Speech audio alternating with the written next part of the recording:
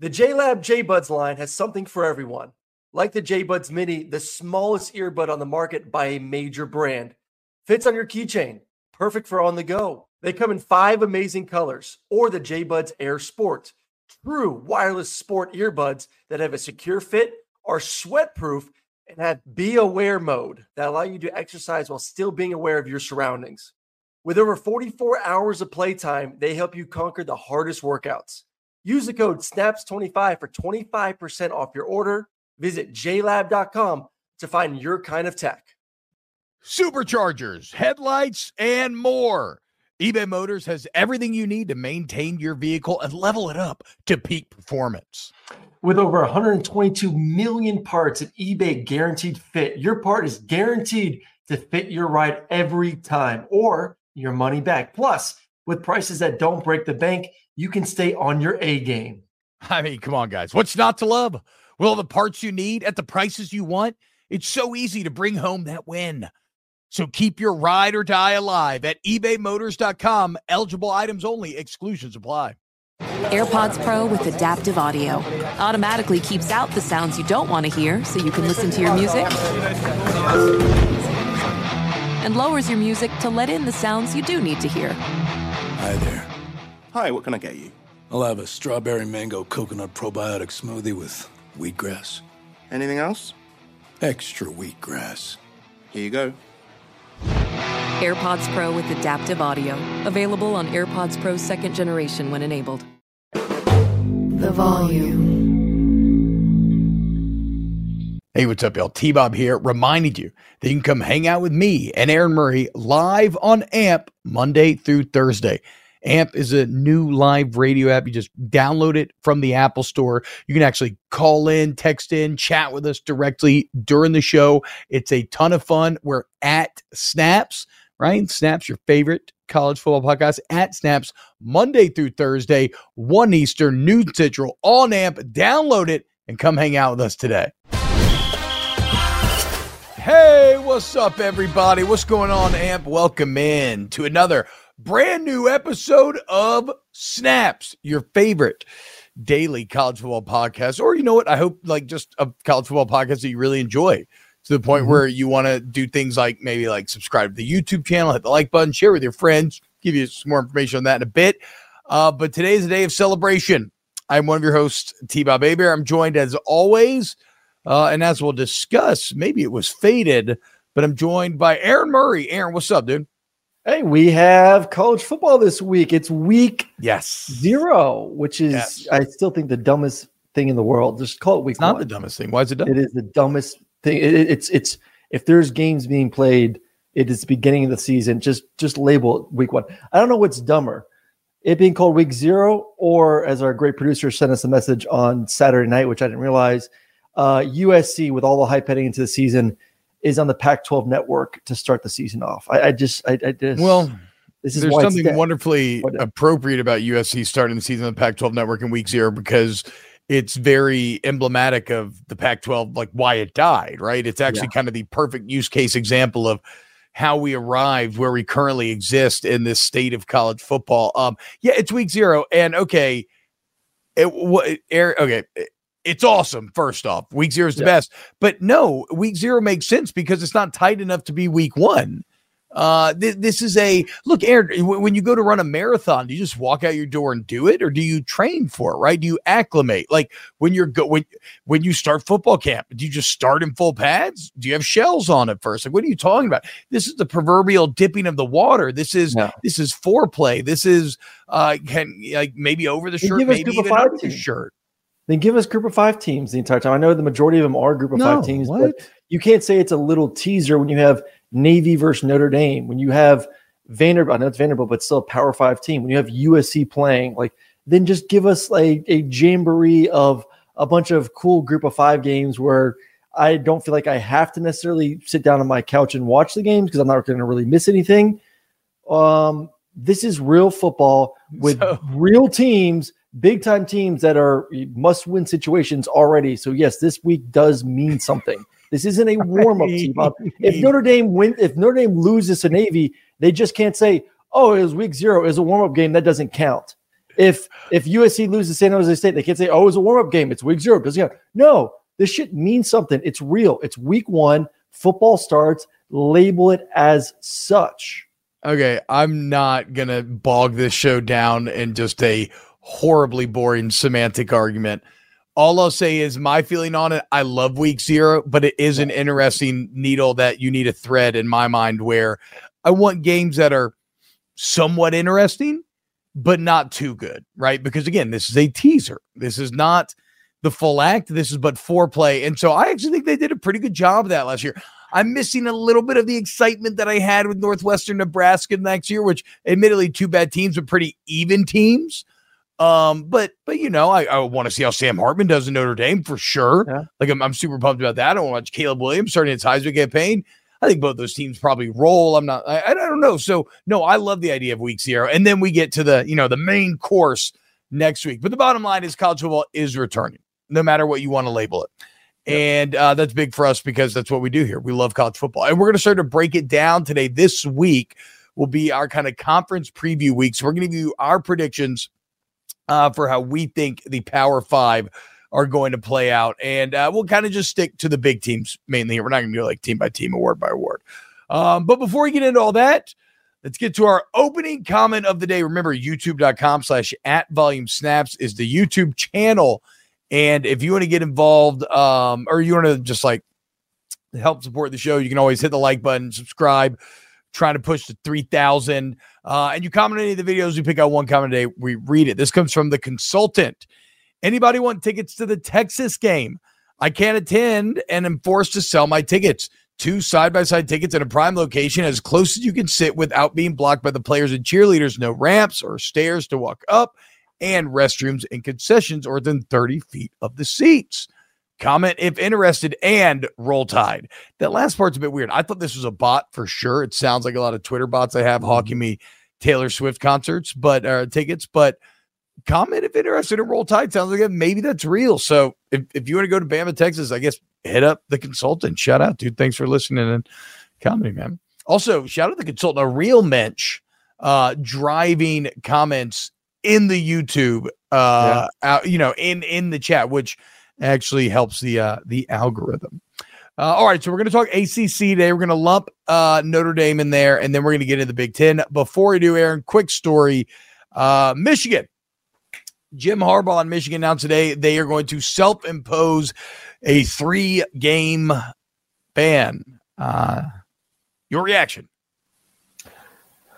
Doesn't matter. It's just get it over with, I guess. I mean, if you're going to do it now, if you're going to do it, just I'd rather get it over this season before all things change next year with additions of new teams in the conference. And who knows if you'll ever get an easier start to the season than you are this year for Michigan. So I listen, it's kind of like that knack that just won't leave you alone, that little bug that just keeps squirming around, which is essentially the NCAA and them trying to cling on to any sort of power. Just suck it up, get it over with, deal with it, move on. You're going to be 3-0 and call it a day. So good for them. Good for him by just being done with it. That's it. And hopefully we stop talking about it. I can't really get the energy up for this. I think that I think my thoughts are this. First off, the NCAA, just somebody make a fucking decision, dude. I know we live in litigious times, so I guess you have to make sure that all you're done, but like, just make a fucking decision. Sit there and watch Will Wade go through this with the IARP forever. You watch it. It just takes years to arrive at the most minuscule and pointless rulings ever. It's kind of a big sure whatever. It reminds me what LSU did a couple of years ago when they were awful and they were like, you know what? During 2020, I think they went 5-5, and they're like, you know what? We're gonna do a bowl ban, self-imposed bowl ban, okay? Because we know what we did was wrong. We should not have taken funds from that children's hospital. So with that in mind, 5-5 self-imposed bowl ban. Okay. Yeah. There you go. It hurts us more than it hurts you. That's Michigan right now. Here is maybe the one interesting thing about this, Aaron. What's the old saying? When the cat's away, the mice will play. With Jim Harbaugh out the first 3 games, does Michigan just fucking sling the rock?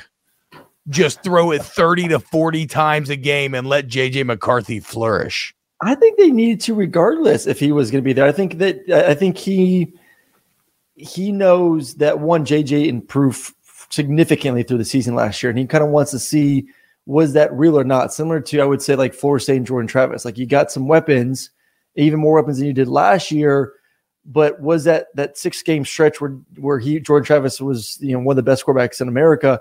Was that just a 6-game stretch, or was that something that we can count on heading into the season? I think Michigan fans and Jim Harbaugh also need to know, was that Ohio State game, obviously the Big Ten championship game, which was a blowout, and then the way he played versus TCU, especially in the second half, was that legit, or was that just a small sample size and just things worked out perfectly for those few games? So I think they wanted to kind of let the horses run wild, let JJ see if he did take significant strides in the right direction, and then kind of feel even better about what you could be like when you do eventually get to a 14 playoff. So, I would love to see it. I don't think it would be, once again, I don't think it would have been different if he was on the sideline or not on the sideline. They need to know, can JJ McCarthy win us a championship? Because that is right now, to me, that's the only question. Okay, hold on now. Receivers a little bit. Whoa. We're previewing Big Ten later.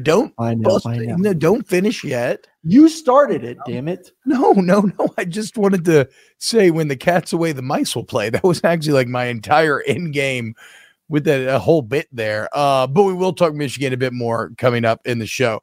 Another story that made the headlines this weekend, your boy, Aaron Murray, Carson Beck, named, it's hilarious to me that he still wasn't named starter at this point, given how much it's been known, right? It's the Schadenfreude created by the transfer portal, where you have to try to appease these backup quarterbacks. You got to try to keep everybody happy, make sure everybody feels like they have a chance or something. When everybody knew for months and months and months now, since the spring, that Carson Beck was going to be the starter. So Carson Beck officially named starter Aaron Murray. And I think this is the perfect time to break down Carson Beck in a way that only snaps can, and that is with a Snapchat.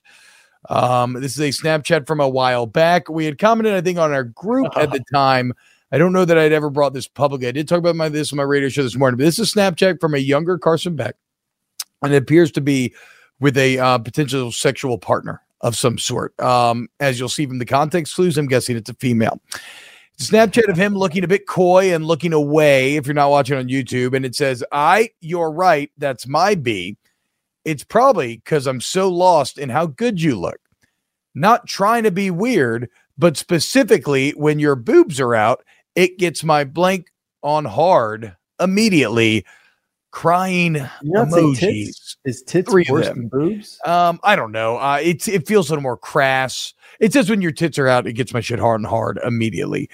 There's a lot to break down here. First off, the anime guy, uwu, soft male energy coming out of this is next level. This is not starting quarterback energy. Yes, and if anybody thinks, no, it's not. It's not at all. He seems to be, and I guess because he's shy or something or another, maybe he's like, I'm a nice guy. Maybe he's an overly nice guy. He seems to think that she will be somewhat impressed or surprised to learn that he gets aroused when he sees boobs. He himself thinks it. I mean, they're not trying to be weird. Are you kidding me? What is that line? There's nothing weird about that. It's actually the most normal thing in the world for you to get aroused if somebody shows you their boobs. Look, the bottom line here, Aaron, answer me this. What would Stetson Bennett snap? What do you think Stetson Bennett would snap? Do you think Stetson Bennett would snap this? Or would it be like, show me your boobs, I'm Stetson fucking Bennett? Well, the thing with Stetson Bennett is he had a flip phone, which I don't think supports any sort of these apps to be able to do it. Even stronger alpha energy. Way stronger alpha energy. Didn't need to snap it. He just shows up downtown Athens, looks at a girl, and she knows it's time to go home. I do think this is, I don't know when this was taken. I don't think this is recent, correct? This is a little bit older of a picture. I believe so. I was going to say his one out. This is backup quarterback energy. And to be fair, from the haircut, he is clearly younger here. This is not current Carson Beck.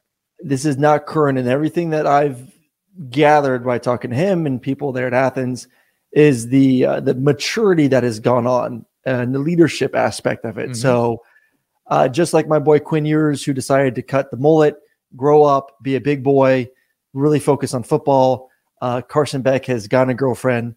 Don't know what she looks like or if she's well endowed like the girl that he likes in this picture are, but seems to be extremely focused on winning a championship, getting out of Athens, and being a first-round NFL draft pick. So that was old, immature quarterback, QB2. I mean, look, QB1 is ready to go. I was going to say, you were QB1 forever from your first days on campus. Would you, is that how you used to speak? Is that how you used to flirt a little bit? Because that's the most beta flirt. We didn't have Snapchat though, so I didn't have the opportunity to send a picture and try to do that. It was more of the old school Stetson Bennett way. You show up, you give a wink, a little smile, a wink, little eyebrow raise. I cannot fathom and what it's like. We're out of here. I cannot fathom what it is like to be so good looking and confident that a wink, an eyebrow arch, and a smile can close the deal. But I believe it. I mean, look at you. Give me one right now. Pretend like I'm a hot girl. Is that really it? Okay. Yeah. That maybe, okay. That works. Okay. I thought, no, you kind of, that was more of the cleared on me right there. Oh, okay. Yeah. Now we see her. Oh, I'm feeling a little hot and bothered. Am I blushing a little bit right now, dude? I kind of see what they're getting at. Damn. Okay. You kind of lost me once you started the purring. You love the purr. Actually, it's one thing that people may not know about. You purr a lot. I do, and it's whenever we're talking about something sexual. Which leads me to believe that you actually never not that she doesn't, but so do you purr in real life? Yeah, you think I just say it for the show? You think that natural smooth purr is just, a couple times on snaps? You gotta let the big cat eat. Look, okay, so again, while I'm being highly critical of Carson Beck here, that's not national championship quarterback energy. That said, like you said, that was old Carson Beck. I'll allow him the room for improvement the same way we're going to allow a lot of room for improvement on today's show. Also, real talk though, Aaron, if you really believe how good you think Carson Beck's going to be, you should put your nuts on the line. Give me your honest SEC ranking. Not the one that you think you could get away with. Not only you can get away with without being completely lambasted. Pull my list up again. Let me see honestly where I would put him. No, because honestly, you think he should be like first, second, or third. So just tell me who's ahead of him.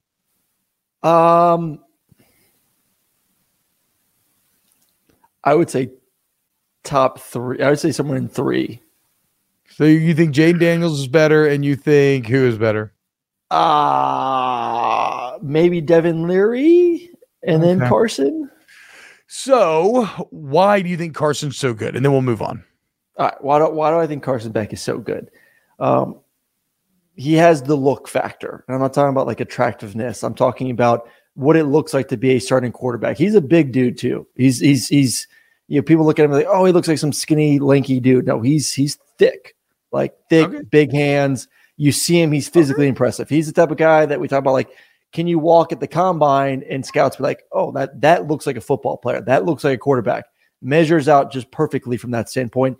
Yeah, I'm a little bit envious because I have 9-inch hands, as T-Bob likes to say. I'm barely over 6 foot. I'll admit to it. So Carson is that 6'4", 10-inch hands, good size. That wow, he looks the part. Second, athletic enough. He's not Tom Brady. He's not Stetson. He's not a 4'6" guy. He's not a 5'4" guy. I would peg Carson as like a 4'8", 5', 4'9". More than adequate enough to pull his own read, run the football if he has to. Not his forte, but he's athletic enough. Played middle infield in high school. He can move side to side. The thing that gets me excited about him is he's a pure passer of the football. What I mean by that, it's effortless. There isn't a lot of extra motion. There isn't a muscle look to his throw. It comes out with ease. The way his body works is perfect from the ground up. He keeps a great base, short front stride, and can make every single throw you want. The dagger routes, the post routes, the go balls, the wheel routes. There isn't a throw in his arsenal that he can't throw at a high level. So I just think he's the full package, man. Besides him not running a 4.6, which once again, like there's plenty of video of him running the ball and it looks pretty damn good. He can do anything he wants with a football in his hands. All right, there you go. A passionate yet still to be seen argument in favor of Carson Beck being that Heisman candidate that Aaron Murray thinks he potentially could be. That T-Bob still won't place my damn bet. Why won't you place my bet? Did you just because I was waiting for the Snapchat to leak. I was waiting for two things. First off, I was waiting for the Snapchat to get out there and start to gain some steam, and then I was also waiting for them because you got to listen. I'm helping you. I'm playing on a different level than everybody else. When Carson Beck is named the starter 2 weeks before the season, what do you think that does? You think that probably hurts your Heisman odds because you know he's going to play. Wrong. All of a sudden, investors see, wait, why is he just winning the starting job now? If he's going to be a Heisman hopeful, shouldn't he won it weeks ago? Are they crazy? So you're telling me that I'm going to bet on the Heisman, a guy who just won the job 2 weeks before the game, and then so what do the Heisman odds do? They go up. Okay, I got you value. Don't worry. I'm playing the long game. Someone told me this today. I think I was doing an interview on with Neuheisel and Chris Childers, and Chris Childers asked me this question: Is being the Georgia quarterback the best quarterback job in America heading into the season? And it has to be. I mean, right now, it has to be the best job in America for a number of reasons. First off, the schedule is it's not that daunting. It's a pretty easy schedule. You had 7 games at home, 5 games on the road. Those games on the road are, at Auburn, at Vanderbilt, at Tennessee, I think the 3 doozies. But still, you are significantly better than the rest. You have an elite defense. Defense is probably going to give about 15 or less points per game. So you're not going to be asked to score 40 points a game to win. You have the best, according to ESPN, the second best player in America on your roster, your tight end Brock Bowers, which is the ultimate weapon on offense. You have elite playmakers at the receiving position, and you have the second best, not second best, I think the first or second best offense line in America. You put all that together, I would say that's a hell of a recipe for this. Probably is the best quarterback position to want and have in all of college football heading into the season. No, it's I can't name one better. It's the easiest one to try to win with. So you got to rely on that guy. We'll see. Yeah. Will he be battle hardened? Only time will tell. But how I feel, dog fans. No 3-peat in 2023. Sorry. JLab has something for everyone with earbuds and headphones that are as versatile as you are. Perfect for calls, listening to podcasts, and working out. They are built for every single moment. JLab is proud to partner with Powerhouse College Athletics, UCLA, Duke, Gonzaga, Indiana, St. John's, TCU, Vanderbilt, Arkansas, Minnesota, San Diego State, and more. From lively tailgates to coaches' play calling and courtside rivalries to college athletics NIL deals, JLab joins the action and connects with 182 million plus college sports fans nationwide. They're excited to partner with 17 D1 college schools, showcasing their passion and loyalty of fans and athletes across the United States. Whether creating cutting-edge tech products or pursuing athletic greatness, being the best takes hard work and commitment. JLab is proud to partner with schools who are showcasing the hard work, perseverance, and even the championship celebrations across all college sports. Use code SNAPS25 for 25% off your order. Visit JLab.com to find your kind of tech. Superchargers, headlights, and more. eBay Motors has everything you need to maintain your vehicle and level it up to peak performance. Aaron, did you already know? I am the proud owner of not one, but 2 murdered out minivans, black on black on black. We just had the second kid, so we need a little bit something bigger to get the kids and the dogs around T-Bob, so you got to sell me a little bit more. Bro, I'm telling you, dude, they're incredible. I mean, the amount of room that you have for activities will blow your mind. You've never experienced anything like it. Plus, you've never felt the true joy that comes from ultimate convenience until you have sliding doors with kids in a busy parking lot. Okay. Like you never bump into any other cars. They're amazing. There's like ways to open the door and the keys. It's like, I can open my doors in 18 different ways and they slide. The only thing that feels better is not paying a car note. How do you not pay a car note? You extend the life of your vehicle. And that's where eBay Motors comes into play. Yeah, with over 122 million parts for your number one ride or die, you can make sure your ride stays running smoothly. Brake kits, LED lights, roof racks, bumpers, whatever your baby needs, eBay Motors has it. And with eBay Guaranteed Fit, it's guaranteed to fit your ride the first time, every time, or your money back. Plus, look, guys, at these prices, you're burning rubber, not cash. I mean, come on, guys. What's not to love? With all the parts you need at the prices you want, it's so easy to bring home that win. So keep your ride or die alive at ebaymotors.com. Eligible items only. Exclusions apply. When you're an American Express Platinum card member, don't be surprised if you say things like, "Chef, what course are we on? I've lost count." Or, Shoot that! And even, Checkout's not until 4, so... Because the American Express Platinum Card offers access to exclusive reservations at renowned restaurants, elevated experiences at live events, and 4 p.m. late checkout at fine hotels and resorts booked through Amex Travel. That's the powerful backing of American Express. See how to elevate your experiences at americanexpress.com/withAmex. Terms apply. Check it out, y'all. The new movie, Gran Turismo, is based on the unbelievable true story of a team of unlikely underdogs, a struggling working-class gamer, a failed former race car driver, and an idealistic motorsport executive. Together, they risk it all to take on the most elite sport in the world. Directed by Neil Blomkamp, the movie features an incredible cast led by David Harbour, alongside Orlando Bloom, Jaimin Hansu, Jerry Halliwell Horner, Archie Madekwe, and the driver himself, Jan Mardenborough. Some of the most famous racing competitions in the world are recreated through the use of actual Nissan GTs, drones, and the best practical effects. The racing sequences are so realistic that the real-life Jan Mardenborough himself actually served as the stunt driver for the film. The bottom line, Aaron, is that this is a movie that needs to be seen on the big screen. You were lucky enough to get to see it on said screen. And what did you think about Gran Turismo? This is a must watch. The storyline's great. The action is great.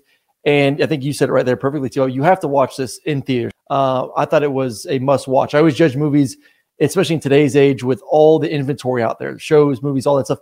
Would I watch it a second and third time? And this one actually does meet that mark. I would gladly watch this as soon as it comes back out, actually on normal TV, sit on my couch, watch it again, watch it on a flight to one of my games this season. So I give it a rave reviews. Must watch, go see it. It's a great time for your entire family. Wow. Sounds like Gran Turismo is an inspiring, thrilling, and action-packed story that proves that nothing is impossible when you're fueled from within. But before you can watch it at home, Gran Turismo, based on a true story, is exclusively in movie theaters this Thursday. So get your tickets today, rated PG-13. Let's get to the ACC. Let's do some ACC predictions. So just so you know, we're going to keep this to the big dogs for all these conference previews that we do. We'll talk some Clemson. We'll talk some FSU. We'll talk some Notre Dame here. And then maybe a surprise in the conference. We'll try to kind of figure it out, what we think they're going to do.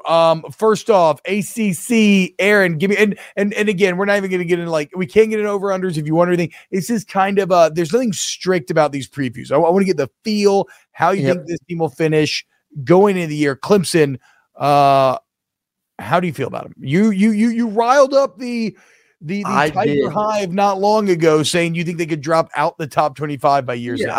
I said something, and then I didn't say I thought top 25. I said top 10. I think they're like somewhere in that round 15 range, which is pretty low. It was some question about like who could be like the big fallers, because every year a team starts in the top 10. I think Clemson could fall about 10 spots. I do. I don't think they're going to fall outside the top 20, but I think somewhere around 15 is a good spot for them. Obviously, they benefit from still being in the ACC, which is a pretty, as we know, the number 5 conference for all the Power 5. So that is a benefit. You put them in another conference, I think they're in big trouble this season. I think they could be an 8-14. I don't see it, especially on the offensive side of the football. They'll have a really good defense. They got a really good running back. And I know everyone keeps saying, well, look at Garrett Riley, look at the Rileys. If a Riley's your head coach or an offensive coordinator, you're going to put up stupid stats. And I'm sure they're trying to sell themselves that narrative. Yeah. But kind of what I saw last year from Klubnik, that is a massive jump for him to take. That isn't a simple year 1 to year 2, we're going to get better. Like, yeah, he's going to be better than he was last year. Guaranteed. He'll be better. He's more experienced. He's getting all the reps. He's the guy. He's not having to compete with DJU, who's now at Oregon State. He should be a better quarterback this year. Yeah. Not arguing that. Is he a championship level quarterback? I don't buy that at all. And if you obviously want to win a championship, more times than not, it's going to come down to 2 things. One, you have to have an incredible defense. one of the transcendent defense, or you have to have elite quarterback play. I think their defense will be good. I think they'll be really good. I don't think they're going to be like the Georgia was 2 years ago, or an Alabama defense we've seen in the past, or even like an elite Clemson defense we've seen in the past. So what do you have to have in that? You have to have an elite quarterback. I don't think he's elite, and I don't think the receivers are going to help him out either. That's my worry with Clemson this year. Between quarterback, receiver, I don't see an offense that's going to just blow your blouse up. So I got Clemson at 10-2. I think it's a good year. 10-2. Win a bowl game, you're 11-2. How old are you? Blow your blouse up? I think even skirt, blouse, or shirt. I mean, it works either way, but I've never heard that. So, but here's the problem. You could see Clemson drop it at 15, but 10-2 puts you in the top 10. Yeah. So it's funny because we're actually me and you feel the exact. It goes to the conference. Everything as a negative. I think I paint it all as a positive. I think Clemson's still the big dog. They still lead the way with 7 players on the All ACC team. I think they easily win 11 games this year, at least. They get FSU at home, UNC at home, Notre Dame at home. I think South Carolina won't be easy. No, at South Carolina, it's not easy. I agree, but it's a revenge game. Like, Clemson's going to roll. That's their arch rival. They lost last year. Clemson's going to kick their ass that game. I think they went 10-3 last year with Kate Klubnik really struggling. So, yeah, if you tell me that you add Garrett Riley in another year of season to Kate Klubnik, then, like, yeah, you should be better than 10-3. So I think 10-2 floor with 11 in a bowl, and maybe 11-1 fighting for a playoff. But I think 11 wins, whether it's 2 losses or 1 loss, I think 11 wins is where I make the playoffs. No, because we're going to talk about Florida State. I think Florida State does. Okay. But the most interesting question for the ACC. You're saying they lose to Florida State, but they don't somehow drop one more during the season. You're saying they're going to. I can see them dropping. I can see them dropping one of I could see them dropping one more somewhere in there and going 10-2. So yeah, I agree with you. One thing, like 10-2 team, that'll be a top 10 team if they win that bowl game. That'll be a New Year's 6 bowl team. Yeah, that'll be Florida, like if Florida State's in the playoffs. I mean, if you're 10-2, yeah, you're somewhere on 10. But once again, that goes back to my argument. Like, you're 10-2 because of the conference you're in, not because of the team you are. I mean, yeah, but we can't really play that game. Like sure, it's top of the conference, but like that's still, they're still beating everybody else, right? So, no, I guess the most interesting question for the ACC is how much tie-breaking power you would have if you're a 1-loss conference champion going against the other conferences, and that's where, to your point, you're at the bottom. Yeah, that's where the weakness does come into play. So that's the Clemson read. What about Florida State? I guess you started last one. I'll start here. I believe Florida State ACC champs. Yep. The only thing that gets wonky with Florida State from a record standpoint is I'm not sure what happens in that LSU game. If they win, then it doesn't matter, right? But if they lose, then that could have some weird playoff implications down the road. But I think Florida State could be a 1-loss ACC champion, maybe a no-loss ACC champion. First and foremost, I'm a massive Jordan Travis believer. You mentioned the fact that over the final 6 games of the year last year, no quarterback in the country had a higher QBR. How about this? Let's look at Jordan Travis's numbers from his last 19 starts. And I screwed this up. I should have copied the Twitter at who originally tweeted this.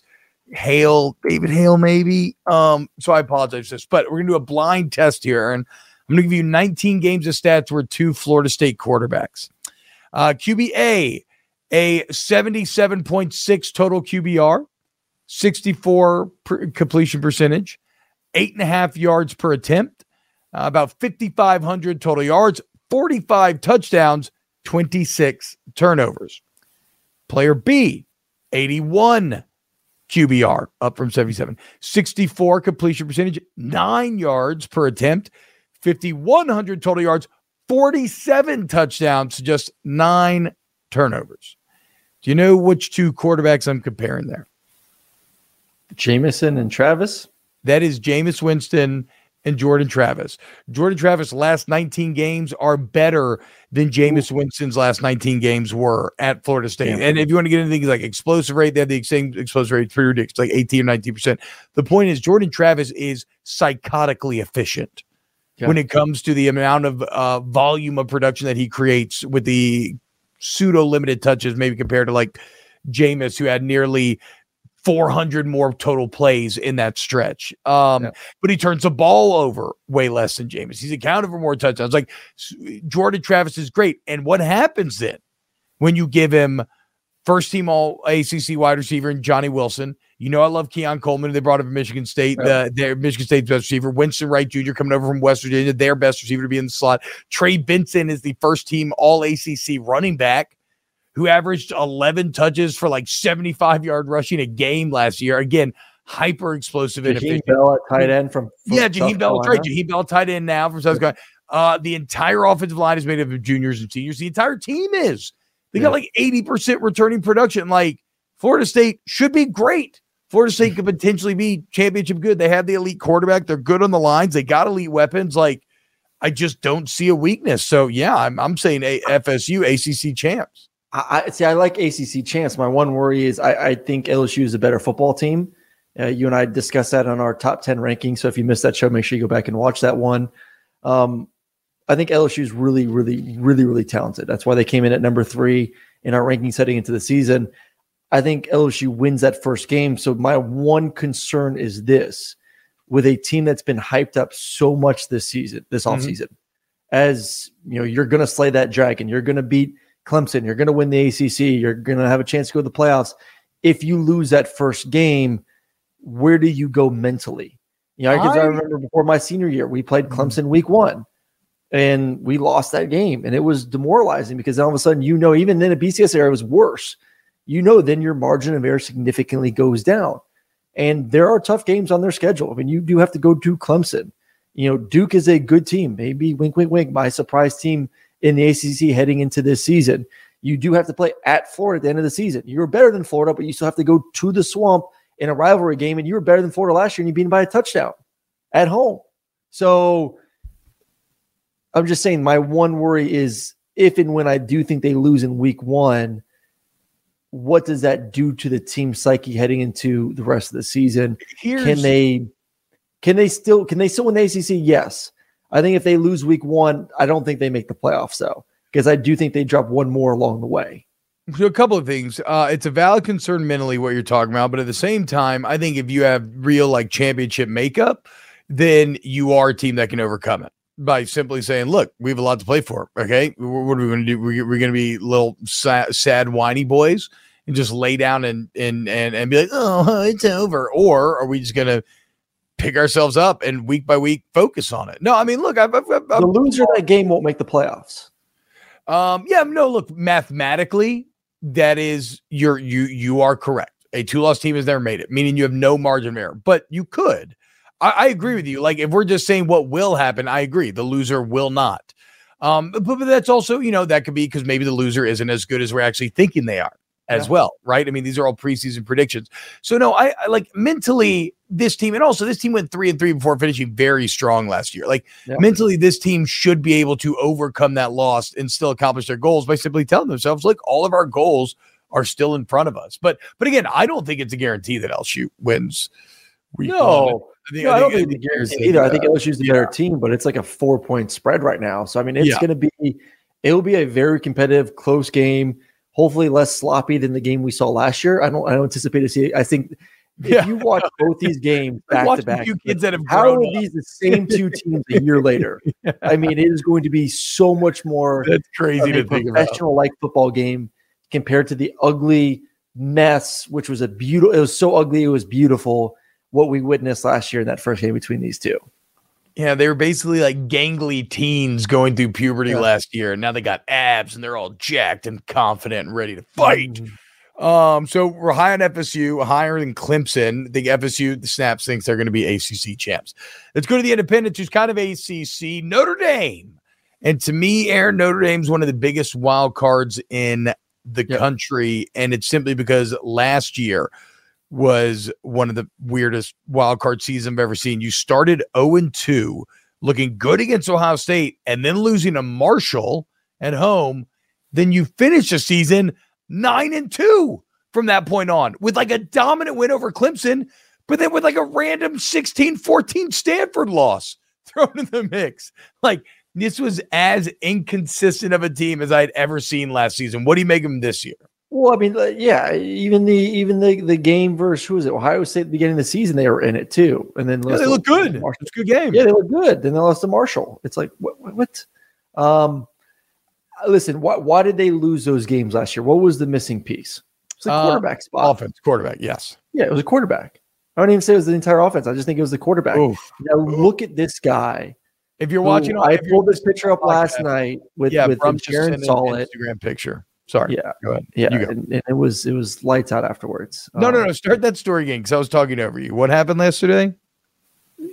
Sharon saw me text this to you boys, and it was kind of like game on. So you're saying your wife imagine like a nicer, fluffier beard on me. Like if I could grow that beard, I think I could look like Sam Hartman. Your wife had sex with you simply because she saw one Instagram post of Sam Hartman stretching his hip flexors. I guess so. I don't know. Yeah. It just coincidences don't really happen, right? When you're 4 years married.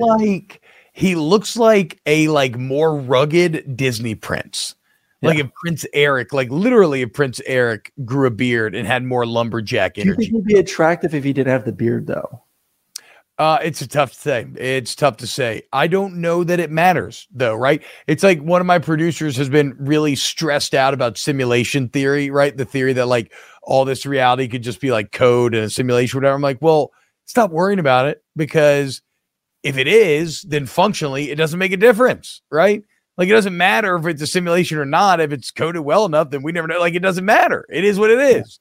In that same way, I can't think about beardless Sam Hartman until I have to. Until then, I will continue to salivate over a lumberjack Hartman. Look at this guy, dude. I just saw a picture too on ESPN of Freeman with a nice high and tight bald fade too. I mean, those two combined, my goodness. All right.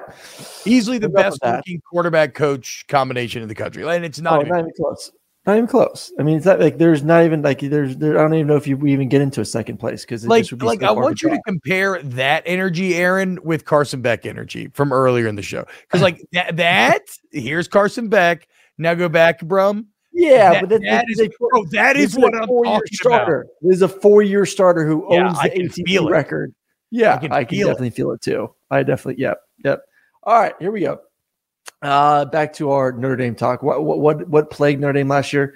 It was the quarterback spot, and now they have one of the best quarterbacks. I get because I covered him the last game of the season, their bowl game down in Tampa, that he is transitioning to a different offense, an offense that's not as quote unquote QB friendly as the Wake Forest offense, that slow mesh where he got to hold the ball for 6 seconds while deciding what the hell you want to do with it. QB friendly. It seems QB terrifying because what is terrifying if your O line gets blown down the barrel of a gun and you just have to be like, hey, don't move, and then you move.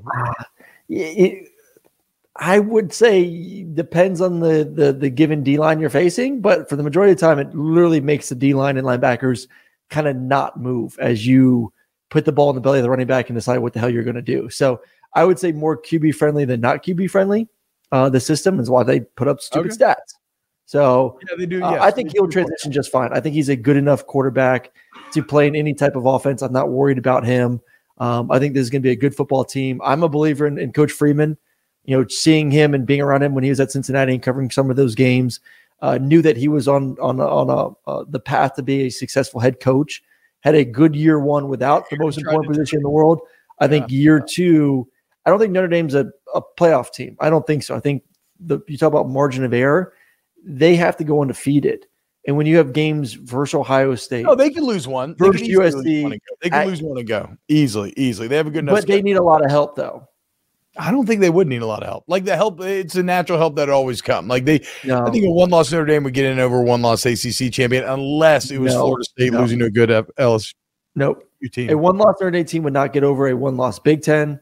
Or not a one-loss Pac-12, Big 12, or ACC.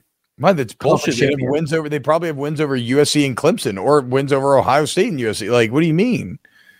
And I guess I don't want to go too far down the hypothetical bandwagon. I have respect for Notre Dame's schedule. I think that too. It is a very good schedule.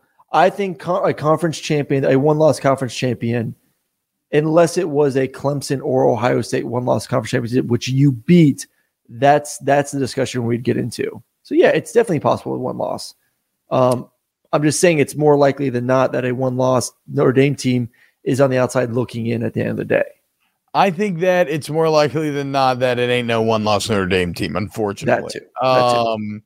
I love Marcus Freeman. I'm not worried about the defense. It's his side of the ball. I think the defense is going to be great. Now you add Sam Hartman. I'm not worried about losing Tommy Rees because you had Hartman. Hell yeah. At the end of the day, though, this schedule is the problem. Ohio State, USC, Clemson. At their peak, at their absolute peak, I think they win one of these three. I can't even see them winning two of these three. I think they probably lose all three. So 9-3 feels like a very realistic year for Notre Dame. Even if they win one of these three, maybe a slip up elsewhere. Yeah. I unfortunately and I feel like it's a really good year for Notre Dame as they continue to try to find themselves in the wake of the Brian Kelly era. I just wonder if Irish fans would feel the same. But 9-3 feels like exactly where they're going to land. Well, I think it depends on what those losses look like. I think if you're 9-3 and they're all competitive games, I think you look at it as we're about to be a 12-team playoff the next year. We're in a prime position, especially the way he's recruited. They've done a great job recruiting. The way that Marcus Freeman is recruited, we're going to be a playoff team more times than not going forward. So I think 9-3, and if you can make those games competitive, I think fans should be excited. I do think I have them at 10-2. I actually have all three of these teams at 10-2. I have Clemson as a 10-2 football team. I have Florida State as a 10-2 football team. And I have Notre Dame as a 10-2 football team. All right. Who do they beat out of those three? Who do they beat? Ohio State, USC, Clemson. Yeah, who does Notre Dame beat? Ohio State. Oh, okay. That's a big boy right there. That's a pretty surprising prediction. Aaron, what's your surprise team for the ACC in 2023? I think my surprise team is just because it's that we view them as a basketball school, but let's not forget they went 9-4 last year, and Elko was only his first year coaching. Returned the entire roster pretty much. Returned majority guys on both sides of the football. Returning starting quarterback who had a great year last year. I think Duke could have a good year. There you go. I think Duke. And let's temper expectation. I'm not saying Duke is going to win the ACC. I think Duke could win 8 games again this season. I think if you're 8-4 and you're Duke, and your back-to-back seasons going 8 wins with a chance to win 9 in a bowl game, I think that is massive for that program. So I think they have the talent to do it. I must be boring because I look, I'm not gonna lie. I don't know shit about Duke's roster. I know two things. I know that I also chose them as surprise simply because I like the idea of Duke being good. And like you, I am pretty amazed by the Elko turnaround. Yeah. Going from 3-9 to 9-4. More importantly, going from 0-8 in the ACC, a bad ACC. They were 0-8 last year under Cutcliffe, and they go 5-3 year one. I just want to see if they can follow it up. Like if Duke's good, that's just cool, and that helps out a conference that needs some sort of meat to support its two big teams at the top. All right, so there are your ACC predictions. Let's get in a little Big 10, Aaron Murray. And let's start with the team that I think is the best team in the country, the Michigan Wolverines. Sorry. I don't know why I said it like that. I think Michigan 12-0. 12-0. Big Ten champs going to the playoffs. 12-0. I'm with you. I think that this is what they've been working towards for 3 years now. I still don't think they win the Natty. I think they do get the championships Monday. I think they're right in there, but JJ will have to turn into, and I keep seeing people say he's a first-round talent. I don't see it right now. He'll have to turn into one at some point this season for me to say that this team, they're in the same position to me, but they're just a little bit better than Clemson. They're better defensively than Clemson. They're a better offensive line than Clemson. I think they're better. I think they're about how they're like close with Georgia. They're better than they're better. I get it. What you're saying? Let me finish the weapons. Yeah, because I still think they're a better version than Clemson because of the quarterback and the receivers are a tad bit better. But those are the two things that, just like Clemson, will hold them back this year. I've spoken my piece on Michigan time and time again on this show.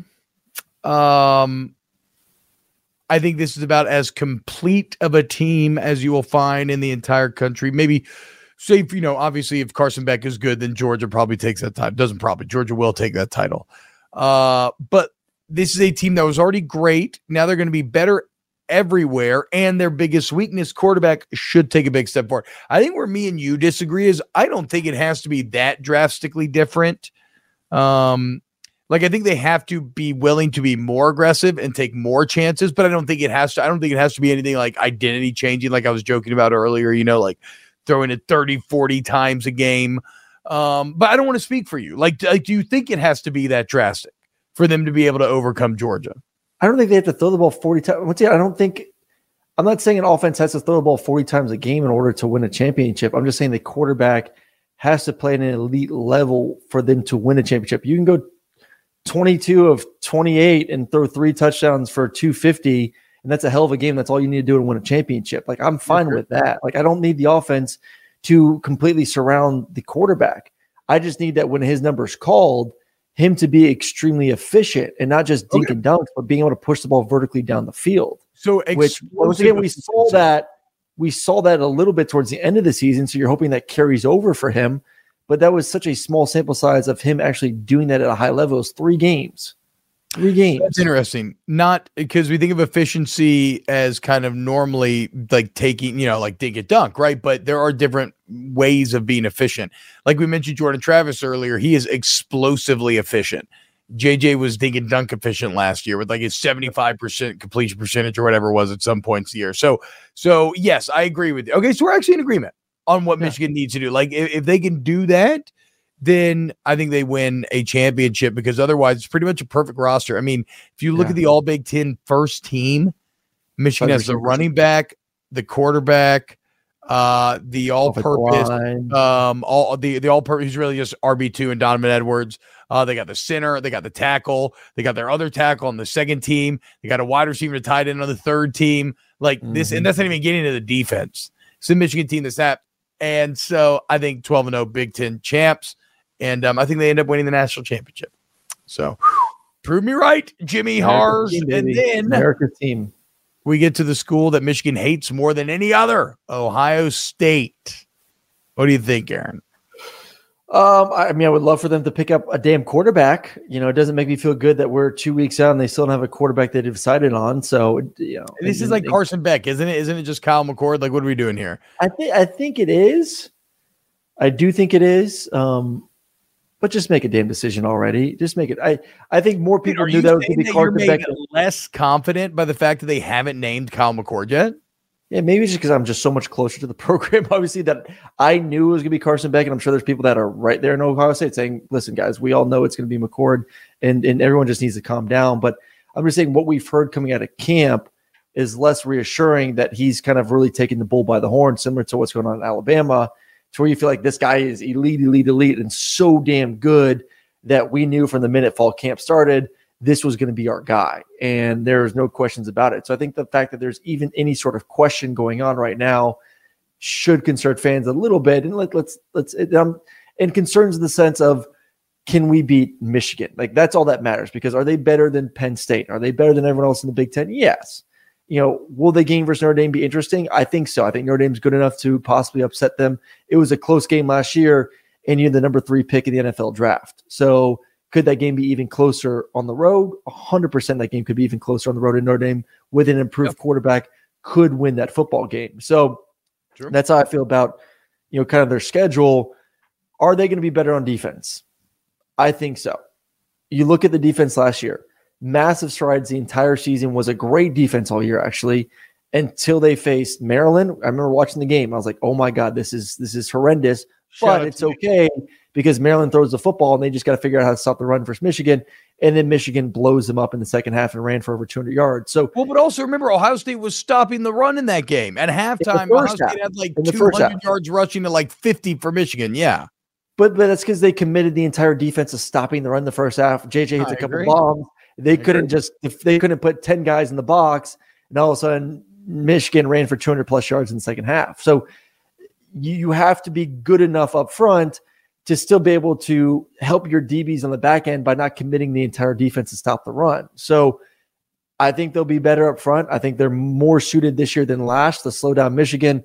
That being said, there's still not going to be enough improvement, especially going on the road to Michigan, that makes me feel like Ohio State is going to all of a sudden snap their fingers and be able to go toe for toe, man for man, pound for pound with a better, more physical Wolverine football team this year. So I think 10-2, 11-1 for Ohio State this year. Okay, so let's hurry through these last ones because you got radio due, so we're on a little bit of time crunch here. But yeah, I think I could sum it up in a couple sentences saying that unfortunately Ohio State's not even that interesting to talk about because they're going to roll through the big and then they're going to lose to Michigan. And if that pisses you off, Ohio State fans, I watched Michigan beat Ohio State in awful weather in Ann Arbor, and then I saw them beat the hell out of Ohio State in beautiful weather in the shoe. So it's like, okay, until that reverses, like, why would I ever choose Ohio State over Michigan this year? So I think 11-1 doesn't make, it doesn't win the conference. And I think this year wouldn't make the playoff, but we'll see. Real quick on Penn State. I'm a little more down on Penn State maybe than many others are. Simply because I don't know that I'm the biggest James Franklin believer. He's very, very good at getting you at a certain point. I still want to see how far he can push that point. Yep. And, people act like Sean Clifford just fucking sucked. And Drew Allar is going to be like some like massive upgrade. And maybe Allar will, but like Sean Clifford threw for nearly 3,000 yards, 24 touchdowns, 7 picks. He ran for 5 more touchdowns. Like it's a 29-7 ratio. Like maybe the redshirt freshman Allar is better potentially, but like, will his numbers be drastically better to the point where suddenly Penn State's going to beat Ohio State and Michigan? I don't think so. No, I don't think better enough for them to win that, especially when you don't have, I wouldn't say they don't have elite receivers on the outside either. That's going to hold them back as well. They get a great running game. And, they're going to try to be like Michigan, in my opinion, and try to impose their will on teams because they are one of the 3 big dogs and they can impose their will because they're just bigger, stronger than everyone else besides Ohio State and besides Michigan. So I see the same season as last year. It's unfortunate, but maybe you hope that you do see Drew Allar is pretty damn good. And Michigan does have this magical run this year and they lose everyone to the NFL draft after this season. And then maybe the following year, you're more in contention to win the Big Ten. But not this year. Michigan's too good this year. Ohio State's still Ohio State. I think 10-2 is kind of where Penn State's going to be once again. Next up on the list, Nebraska. And look, I know, me, I'm T-Cobb. I'm the leader of the Corn Hub, so I'm going to keep this as objective as possible. I look at this schedule. Okay, Michigan's a loss. Outside of that, I'm not really worried about any other team save for Iowa, the last game of the year in the Corn Wars. I'm going with 11-1, potential 10-2. But I think Jeff Sims and Matt Rule are going to turn around there. I could see 7-5 if we're going to be honest with ourselves here. Real talk, because I'm at 6-6. Real talk. Okay, dude. Are you really? Dude. I could see 7-5. Let's go. I mean, they're in the Big Ten West. I mean, the Big Ten West is atrocious, man. Like it's just a bunch of average teams that just any given day anyone can beat anyone. So I think they're right in the mix to have a pretty like who in that side of the Big Ten scares you. Actually, no. You know what? I'm looking at the schedule. 7-5 feels more realistic. Yeah. I think there's a chance of 7-5. So it depends on Jeff Sims. I think Jeff Sims is a pretty damn good quarterback. I think Matt Rule's a pretty damn good coach. I think their schedule is pretty damn easy. I mean, there is a world where Nebraska is 4-0 heading into that game versus Michigan, and all of a sudden you have 2 undefeated teams going at it and 2 mega brands. Like that's exciting, though. I mean, I'm gonna be honest. Like Matt Rule 4-0 heading into a game versus Michigan, who's also 4-0. That's big noon kickoff on Fox, and Michigan's probably going to win the game, but at least Nebraska is going to be the talk of the town and going to get a lot of love heading into that game.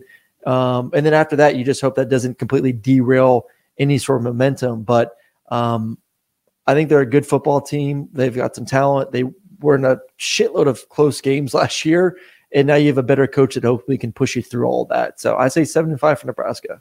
That's going to be one of those classic college football things that we see all the time where like kind of an old power shows a sign of life, and they've got a huge match with a recent power, and it's at the old power's home, and it's like game days, everybody's hyping up, and then they just get fucking smoked. Oh, yeah. It will be the big noon game. The environment's going to be incredible, but they're going to get fucking worked. Oh, it's going to be fucking awesome environment. Awesome environment for that game.